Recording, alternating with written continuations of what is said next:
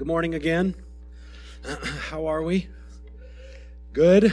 That's great. Like Trevor said, my voice is struggling a bit this morning. You can probably hear it. I lost my voice completely. I was squeaking and squawking like a kid in puberty over the last couple of days. And my kids thought it was so funny. They would tell me a joke that the punchline is what is essentially like howl like a wolf. They would try to get me to howl like a wolf, and then I would try to howl like a wolf, but I didn't have any vocal cords or ability to do that. So it was just this giant whisper, and they thought it was so funny.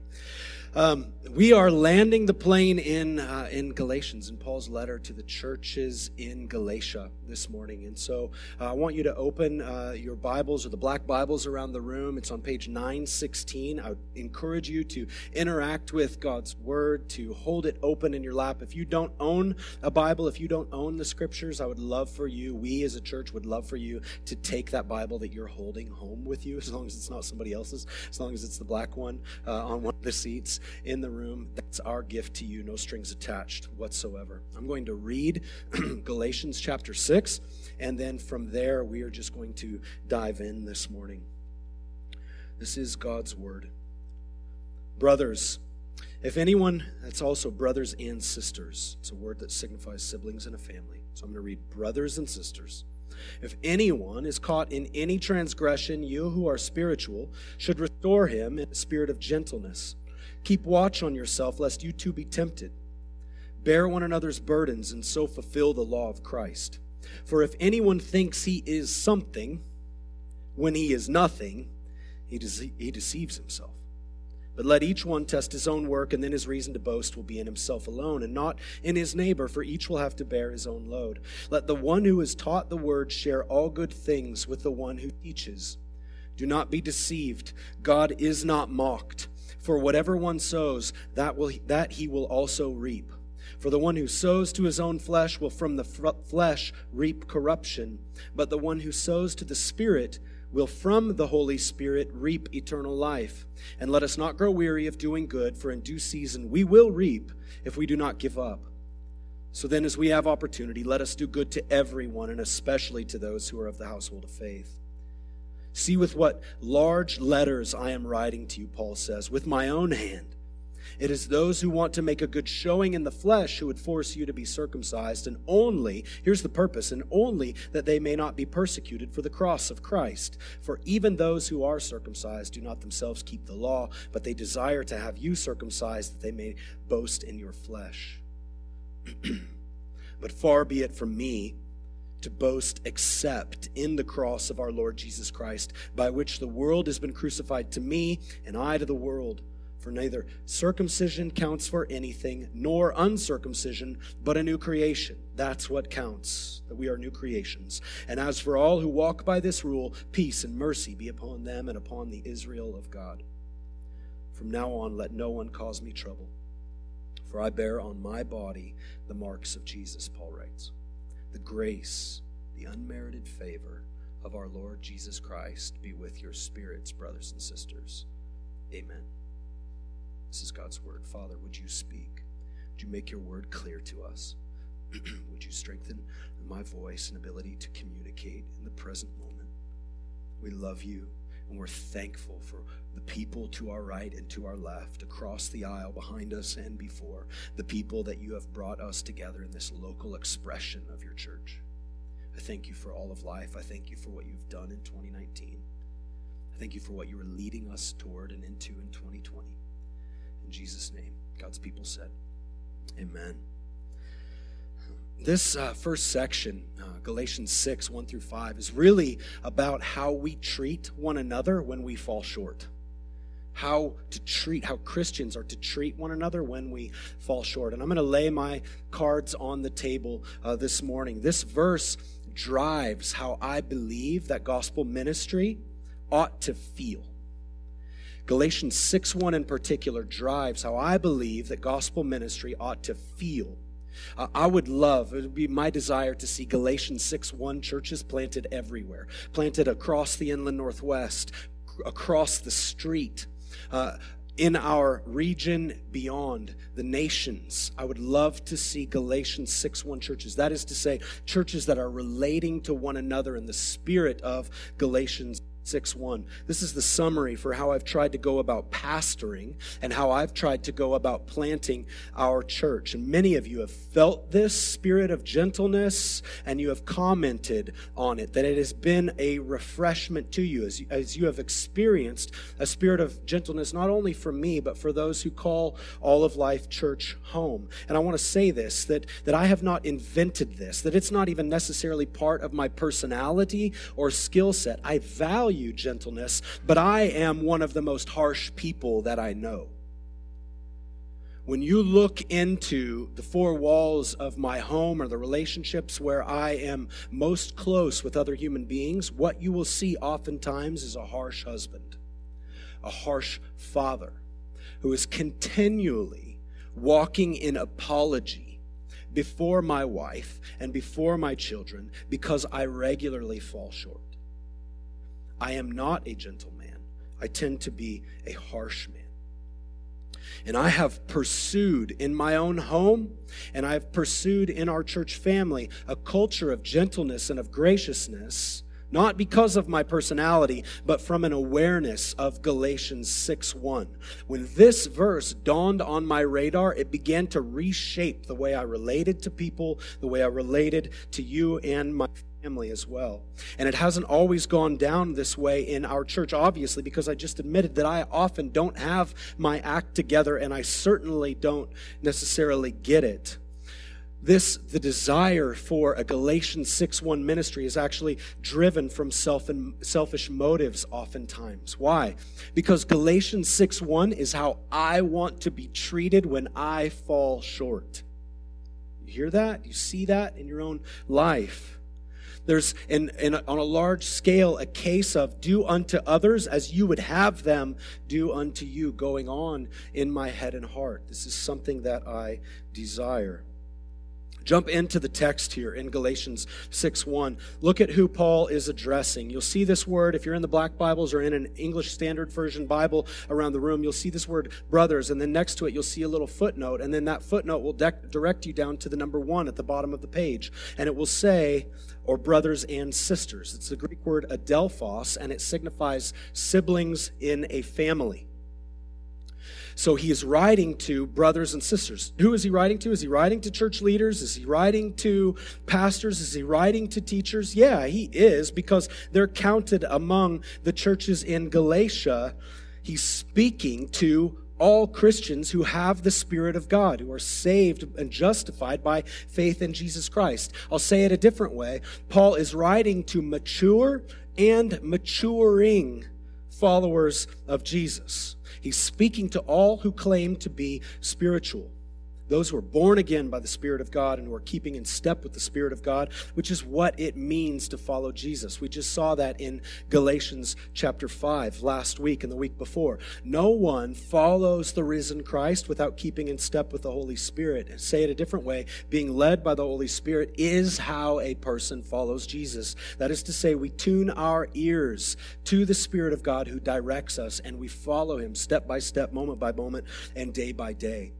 Paul is teaching everyday people like the Galatians, everyday people like us, how to go about real, here and now, gritty, on the ground, salt of the earth gospel ministry that makes much of Jesus. And what he does is he gives us a threefold framework to think through as we try our best to serve up gospel, good news, to others. And that's what we're doing, right? We're doing our best. We're trying our best. We're certainly not perfect. But look at who the Apostle Paul directs us to start with here. Who should we start with? How about anyone? Brothers and sisters, if who? If anyone is caught in any transgression. Look at the text. Anyone, any transgression. So who is that? Let's give some categories of people. I'm going to start small. How about serial killers? All right, that escalated quickly. Do they qualify as anyone by the definition of the word anyone here? Any transgression? Would that include the systematic murder of other individuals? Potentially, yes. What about enemy soldiers?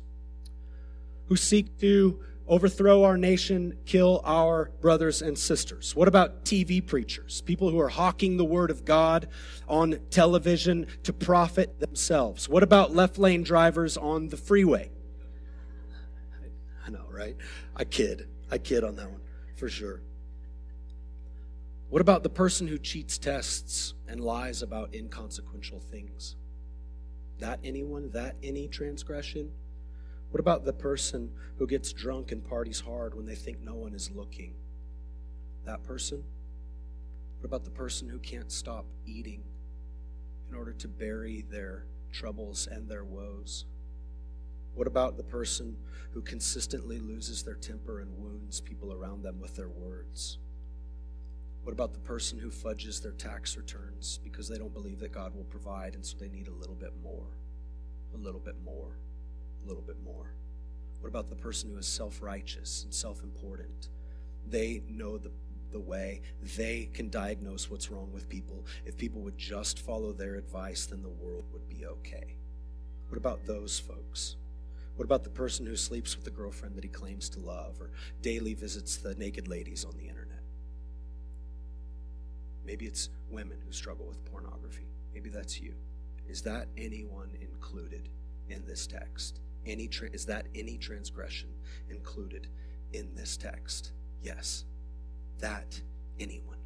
The gospel is good news for people like us who can't get our act together. It's for misfits like you and I that this verse is in the Bible. God has provided this for misfits like you and I. So what do we do?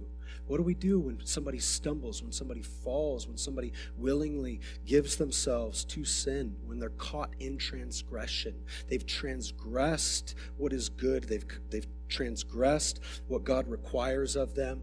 They have all sin is categorized as transgression against God first, and it works itself out as we transgress against our own bodies, against one another. How do we treat them? When someone is caught in sin, what do? We personally seek their restoration. We personally seek to bear their load. We aim to see them restored in their relationship to God. Maybe it's for an unbeliever. Maybe it's for the very first time that we are seeking to see them restored and to know that the risen Christ has set his affection on them and is calling them. Maybe it's for the 50th time or the 500th time. The bottom line, when anyone is caught in any transgression, we who are spiritual should seek their restoration. We should aim for their good. We should advocate for them. We should call them to repentance and dependence upon Jesus Christ. We should seek their flourishing. And how do we go about it according to the Apostle Paul? Should we seek to see them repent? And if they don't, we kick them out of the church. And if they don't, we kick them out of the house. If they don't, we tell people to shun them. Is that what this text says? You who are spiritual, that is, you who have the Spirit of God, should seek their restoration in a spirit of what? Say it. You just said that. You know the word. You and I, who believe that we have the Spirit of God, should seek the restoration of our brothers and sisters when they fall into sin in a spirit of gentleness. We pursue their restoration in a spirit of gentleness. Gentleness, the Apostle Paul has just taught us in chapter 5, verse 23, gentleness is a fruit of the Spirit. Gentleness is how this person's restoration, mine or yours or somebody else's, should feel to the church, and it's how it should feel to them as well. Gentleness is the feel of a doctor pressing on wounds, carefully looking for broken bones, but being sure not to make another, even though it might feel that way to you as they look. No reasonable person, you and I know this, the person in your seat knows this for sure. No reasonable person truly wants to be brutalized, truly wants to be ostracized when caught in a major blunder or when suffering due to the folly of their own hand. Nobody wants to be treated like that. Paul, writing to the Corinthian church, this church that was completely off the rails, just off the rails, getting drunk on the communion wine. A dude was sleeping with his father's wife, his stepmom. I mean, they were off the rails. And the Apostle Paul comes to them and he says, what do you want? What do you wish? Shall I come to you with a rod? Shall I come to spank you, essentially? Or with love, that leading edge of the fruit of the Spirit, in a spirit of gentleness. That's what he asked the Corinthian church. See, everyone wants to be treated with gentleness, though we may not treat others that way when it's our turn. In his letter to a young pastor, this pastor named Timothy, in 2 Timothy 2:24 or 25, Paul entreats Timothy to correct his opponents, literally his enemies, those who are opposing his ministry. He entreats him to correct them with what? With gentleness. Jesus Christ, when he was calling the weary and the wayward to himself in Matthew chapter 11, come to me, all you who are weary and burdened, take my yoke upon you. And how did he describe himself? He said, for I am gentle, as a key attribute of the real Jesus in the flesh. Gentle and humble in heart is how he described himself. He's essentially saying to people, I know that you are bruised. Come to me and I will not break you.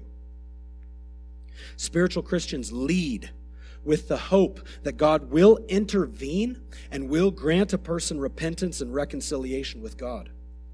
And Paul also instructs the Galatians right here to keep their wits about them, understanding that the devil is wily, and they too can slip into the teeth of his trap like the very brother or sister that they are desiring to see restored. So gospel ministry should feel to the wayward as often as it is possible like their burdens are being carried. That's what good news ministry, that's what a ministry in the name of Jesus Christ should feel like to the wayward. What does it mean then to bear someone's burdens? It means that we lessen the weight of their load.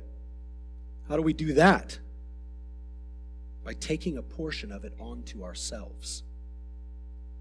That's how to bear the burden of a person around you. For example, somebody is carrying a 100-pound burden and you walk up to them and desire to help. Maybe they're not carrying it. It's crushing them. Think of it like a couch. You can't carry the thing all by yourself, and you walk up to them and you pick up one end and they pick up one end. How much are they carrying and how much are you carrying if you just split the math right in the middle? You're carrying now 50 pounds and they're carrying 50 pounds.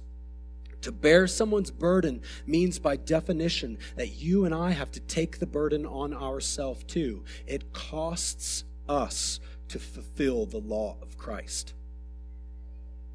It costs us to bear the burdens of the people around us. To bear a person's burdens is to live in proximity to that person. It's to live in community with that person. And community is the place where followers of Jesus live out the one another's that Jesus has commanded us to live out. It's where we fulfill the second part of the Great Commandment. If you remember the Great Commandment, it's, Hear, O Israel, the Lord our God, the Lord is one. Jesus quoted it from Deuteronomy chapter 6. Hear, O Israel, the Lord our God, the Lord is one. You shall love the Lord your God with what? All your heart, all your soul, all your mind, and all your strength. And the second part of the Great Commandment is like it. You shall love your neighbor as yourself. The Apostle Paul in Galatians 4:14 says the whole law is fulfilled in one word. Love your neighbor as yourself. Through the love of God, we serve one another. To serve the people around you by taking a portion of their burdens upon yourself is to live, get this, hear this, is to live as freely. It's to live as heartily. And it's to live with as much satisfaction as is humanly possible.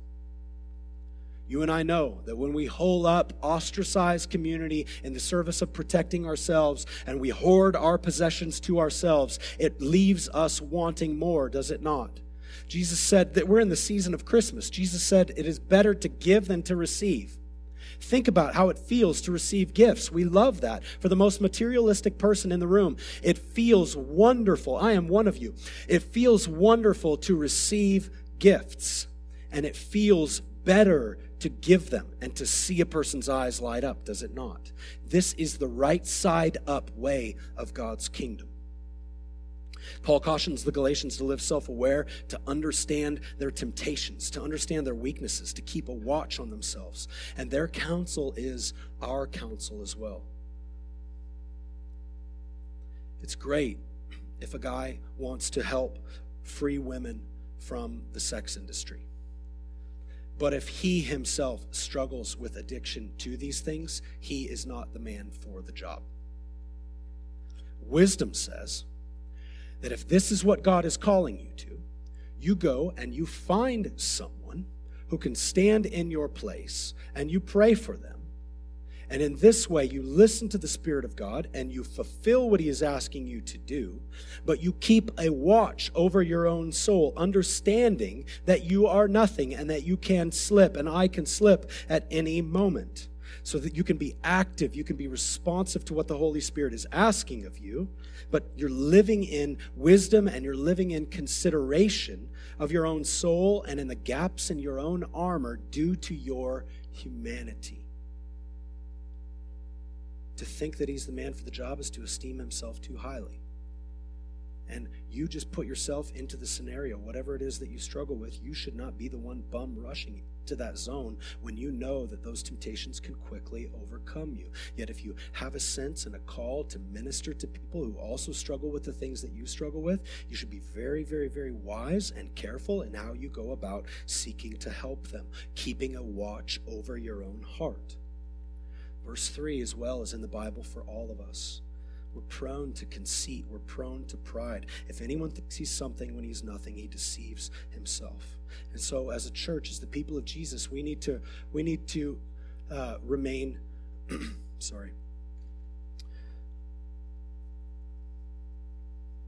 When we understand that where we're harboring pride, we need to understand that self-deception, that blindness, lies close at hand. In this case, for the Galatians, they've been infiltrated by false teachers. Deception is not coming from the outside by false teachers. It's actually coming from the inside, from an evil, unbelieving heart. So the word from Paul to the church is, keep watch over your soul, church. If you think you're too important to help someone, you're fooling yourself. You're not that important.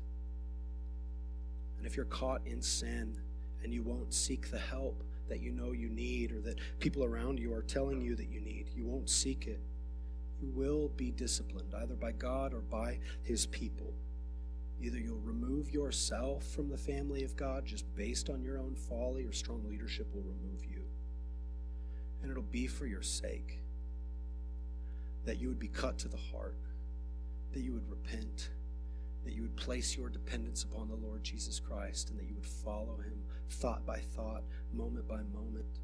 And as you start to display humility and walk in repentance, the people of God with open arms will come around you to seek your restoration in a spirit of gentleness.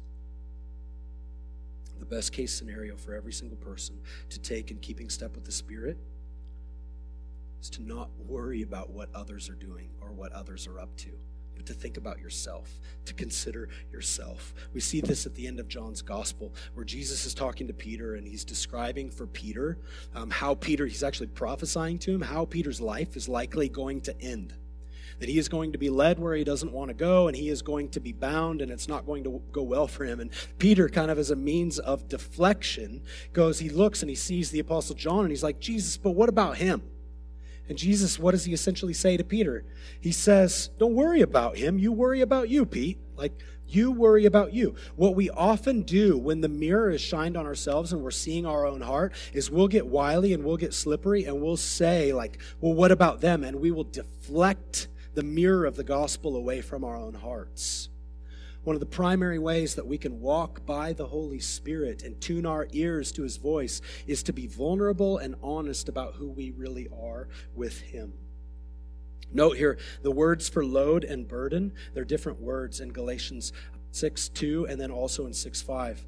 Bear one another's burdens, so fulfill the law of Christ. And then in 6:5, each person is going to have to bear his own load. John Stott says this: there's no contradiction here between verse 2, bearing burdens, and verse 5, bearing his own load.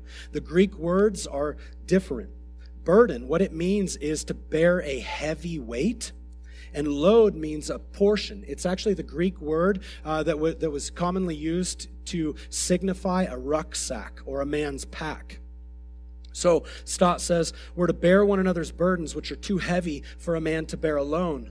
But there is one burden which we cannot share. Indeed, we do not need to, because it is a pack light enough for every man to carry himself. And that is our responsibility to God on the day of judgment. On that day, you cannot carry my pack, and I cannot carry yours. Each person will have to bear his own portion. Gospel ministry at its heart should feel like good news to our recipients, like a friend has come to help you carry the other end of your crushing load. You may not want them there. You may be embarrassed at the fact that your burden has been exposed and that they are there, but know this, church, they are there. They are alongside you to help you. The Pharisees, the Judaizers, these people who had come into these Galatian churches teaching them to believe in Jesus Christ, but also to keep the whole law, they were coming into these Galatian churches not to bear burdens. They were coming in to add to the Galatian Christians' burdens. In effect, they were walking up to them saying, hey, that looks heavy, and then sitting down on it. That's what it was like. That's what they were doing. So hear this. The mature and the maturing Christian seeks the restoration of their obviously wayward brothers and sisters with truth and in a spirit of gentleness. We always use God's truth as a surgeon's scalpel and not as a soldier's sword. Do you see the difference? Ask yourself the question, how do you wield the truth? A surgeon uses a scalpel to cut, yes, but for the purpose of healing. A soldier, how does a soldier wield a sword? It's for the purpose of destruction. We wield the truth of God's word as a surgeon would use a scalpel, in a spirit of gentleness with the aim of restoration, not destruction. That is how gospel ministry should feel to those who are doing the ministering, to the whole church, and to those who are being ministered to. And then as Paul closes out his letter in Galatians, in verses 6 through 10, it's almost like the scroll or the parchment here. He just recognized like he's been really wordy in chapters 1 through 5, and now he's got to land the plane because he's running out of parchment. And so he's just kind of like, he's giving these Galatians some quick proverbial instructions, some warnings here, some best practices, and some encouragement. Verse 6, he says, let the one who has taught the word share all good things with the one who teaches. He's essentially saying, he's instructing the church to support its teachers materially, with food, with money, with whatever good things are key word here, appropriate. Paul is advocating for the faithful teachers among them to be honored and to be cared for well. And then in verse 7, he kind of shifts gears a bit here, and he says, don't be deceived. God is not mocked. Whatever one sows, that he will also reap. Don't trifle with the living God, is what he's saying here. He's generous, he's just, he's kind, he's deadly. Take him seriously. God will not be made to be your fool. What you feast on, you will and I will realize. Verse 8, for the one who sows or invests in his own flesh, who plants to his own flesh, you can see about the works of the flesh in verses 19 through 21 of chapter 5. That person who is investing in those things will from my own flesh reap corruption. But the one who sows or plants, invests to the Holy Spirit, will from the Spirit of God reap eternal life. The one who lives and serves the Holy Spirit as an act of worship will continue to reap the benefits of a life lived alongside the Spirit, which will well up, and I think that's what Paul is getting at here, which will well up to eternal life with Christ and his church. And then in verse 9 he says, and let us not grow weary of doing good, for in due season we will reap if we do not give up. He's saying, let us not live for results and satisfaction only in the here and now, but may we take a long view of our life and our walk with God and our relationships with other people. Let's consider who and what It's the risen Christ that we're working for, and keep our hands to the plow. See, he's using agrarian language, agricultural language here. If the farmer quits, the farmer won't reap a harvest, and therefore the farmer and those that he is entrusted with will starve. But if the farmer continues the work of preparing the soil, of planting the seed, of watering it, of protecting it against things that might come to eat on it and destroy it before its time, he and many more will feed on the harvest. Essentially, the quitting of good work is the devil's work.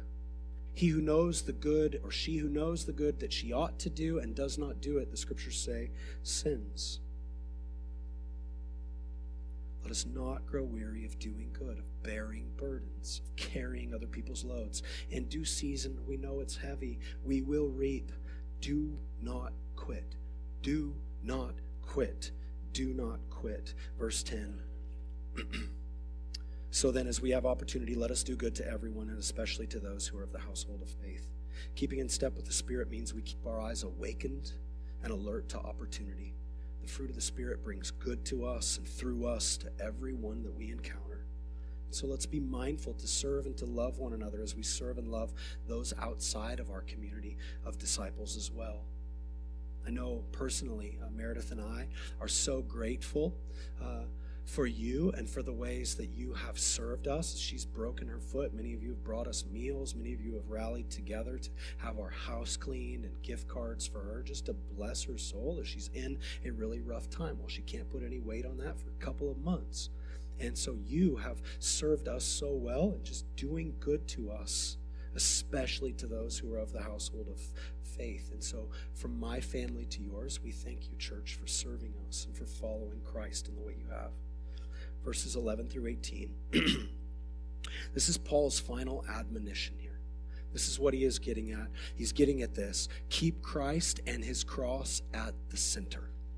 That's the summary of 11 through 18 right here.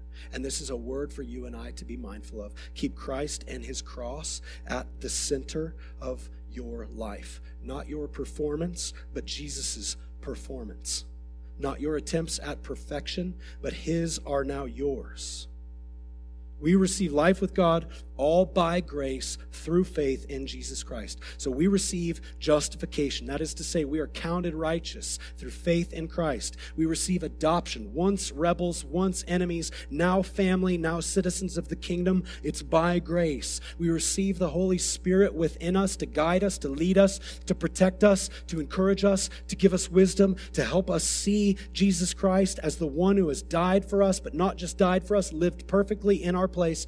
All that is grace, the fact that the Spirit of God lives within us. Our sanctification, the Spirit's ongoing work, making us pure until we meet Jesus face to face. That is the grace of God, all of it, the grace of God. And the Apostle Paul, he says in verse 11, see with what large letters I am writing you. I'm writing you to, or with, what large letters I'm writing to you with.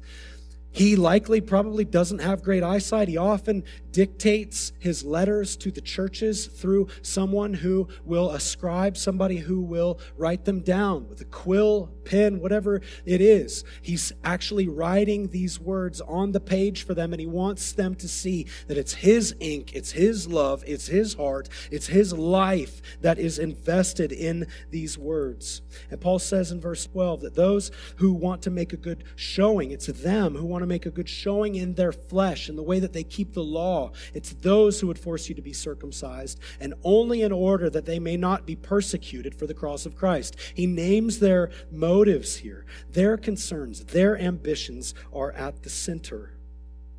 They don't want to be persecuted for the cross of Christ, which Paul has been. So for them to say, we believe in Jesus, but we keep the law, the Jews and the Judaizers, those from Jerusalem, would persecute them if they left the law and worshiped only Jesus Christ. And so it's to save their own skin that they worship Jesus and the law, and they teach from that standpoint that that is the way that a human being is saved or counted righteous in the sight of God. It's more selfish skin saving on their part.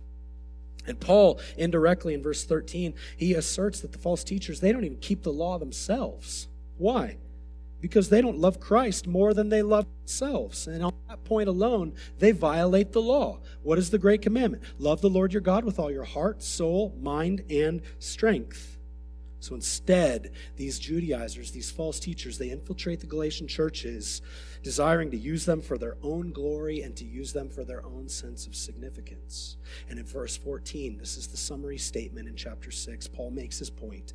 The gospel is the point of his life, and it's the center of his argument. Far be it from me to boast except in the cross of our Lord Jesus Christ, by which the world has been crucified to me, and I to the world. The work that Jesus of Nazareth did on the cross is the very thing that nullifies the law as our path of being counted righteous before God. Jesus Christ himself has fulfilled, kept, overcome the law, and his cross is Paul's one boast. The Galatians aren't even his boast, though he loves them like his own children. His boast is Christ. The one that he brags on and in is Jesus Christ. The Galatians are his children who he longs for, like a mother in childbirth, that Christ would be formed in them. He said that in Galatians chapter 4. They are his brothers and sisters. He understands this, and he will share alongside them through faith in Christ. They will share together in the spoils of the risen Christ, who has become our death-conquering King. And our boast, church, is whatever it is that we appeal to for worth, or whatever it is that we appeal to when the bottom falls out on us. Paul says the glory incentives of this world, fame, money, comfort, the power, the sense of significance, control, whatever it is, these things are dead to the Apostle Paul because he's with Christ, his Lord, at all costs. He's looking at all that Jesus has done for him and spared him from, and he's saying, I'm with him. The world can shove it. The world is of no real influence to the Apostle Paul. Why? Because he's awesome and full of willpower? No, because the Holy Spirit is doing this work and cultivating this in him. The same Spirit that lives in you. His mind is stayed on things above. Through his own willpower? No, through the work of the Spirit within him. Christ Jesus, his new master, and he aims to follow him. And Paul says, circumcision, marks in the flesh, keeping the law, that doesn't count. All that counts is that we are new creations in Christ. 2 Corinthians 5:21, I believe, or 5:17. If anyone is in Christ, he or she is a new creation. Behold, the old is gone and the new has come. The heart that is new is the heart that will keep in step with the Spirit and not seek to become righteous through the law, but only through faith in Christ. The new heart is the heart whose confidence is Jesus Christ. The last three verses. Verse 16. And as for all who walk by this rule, the Apostle Paul says, peace and mercy be upon them and upon the Israel of God. God's mercy, his peace be upon all who live according to the Holy Spirit, finding our righteousness in Christ. Have I said it enough yet? Rather than through our own efforts to be justified, to be righteous of our own accord through our own effort. Verse 17, for from now on, let no one cause me trouble. I bear on my body the marks of Jesus. I'm done with these fools. It's like he says, I'm done here even with this foolishness. It's like he knows you'll do what's right. You won't continue swerving from the true gospel, but you're going to swerve from this false belief back to the true gospel, and you are going to hold on. More than ever, Galatians, it will be your confident boast. What you lean the weight of your life and hope on will be the gospel. And he says, my suffering for the cause of Christ should be evidence enough. I've got the wounds to prove it. He has suffered physically at the hands of Jews, at the hands of Gentiles, at the hands of Romans, at the hands of bandits, at the hands of people all around him for the cause of Christ. Verse 18, the grace, that is unmerited favor of our Lord Jesus Christ be with your spirit, brothers and sisters. Amen. The Spirit of God testifies to our spirits that we are children of God. And therefore, for you and I, for these Galatians, hope is not lost. In fact, hope lives in you and I. because the Spirit of God lives within all of those who follow Jesus Christ by faith. And Paul, as he wrote to the Ephesian church, he said the Holy Spirit is the guarantee of our inheritance until we acquire possession of our inheritance, until we see the Lord Jesus face to face and sin has fully and finally been vanquished and we see him as he is, victorious and glorious and worthy of all dominion and majesty forever and ever. Amen. Jesus will finish his work in true believers. And so our call is to keep in step with the faithful Holy Spirit, to keep in step with the faithful Lord Jesus, to keep in step with our faithful Father, and to dwell on our justification through the cross of Christ. And as we do, we will remain faithful to the end, to the very end. Amen. This is Paul's letter to the Galatian churches and to us. Father, please make this notion, this statement, I am justified by faith in Christ alone, sing in our ears, sit in our minds, overcome our hearts when we are condemned by the things that are contrary to God that we have given our hands to, our words to, our thoughts to, our actions to. May we run to the Lord Jesus Christ as our justifier, as the one who continually forgives. And may our confident boast be his cross is my righteousness, his life for my life. He has paid it all. And so it's finished. Help us to believe and to live our life from this functional place. In Jesus' name, amen.